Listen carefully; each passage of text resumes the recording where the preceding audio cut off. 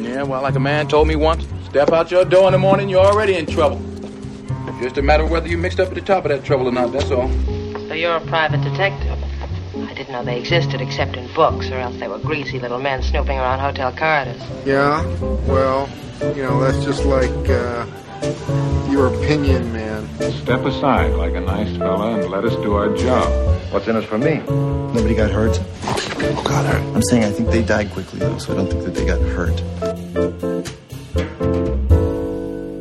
Ladies, it's okay with me.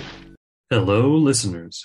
As you might have heard in previous episodes or guessed from our new intro, we're busy working on our first season focusing on the private eye and how this archetype has changed alongside the noir genre over the decades. Episodes from the season will mostly be structured like the episodes we've already released, 2 or more movies paired together to see what they say about a shared element of the noir genre. But instead of combining a recent and an older title, we'll be looking at releases that came out at roughly the same time and often are unified in some way, a shared actor or character or approach to the detective archetype.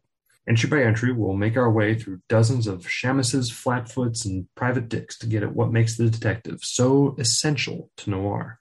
We should be kicking off in the middle of the summer, and until then, we might occasionally come back to release more one-off episodes focusing on recent releases. The best way to know when the new season launches is by subscribing to our podcast feed, anywhere fine podcasts are served, or following us on Letterboxd. Thank you, as always, for joining us on this excavation of the darkest, grittiest of genres. Until next time, may your viewings be riddled with scandal and desperation. Good night.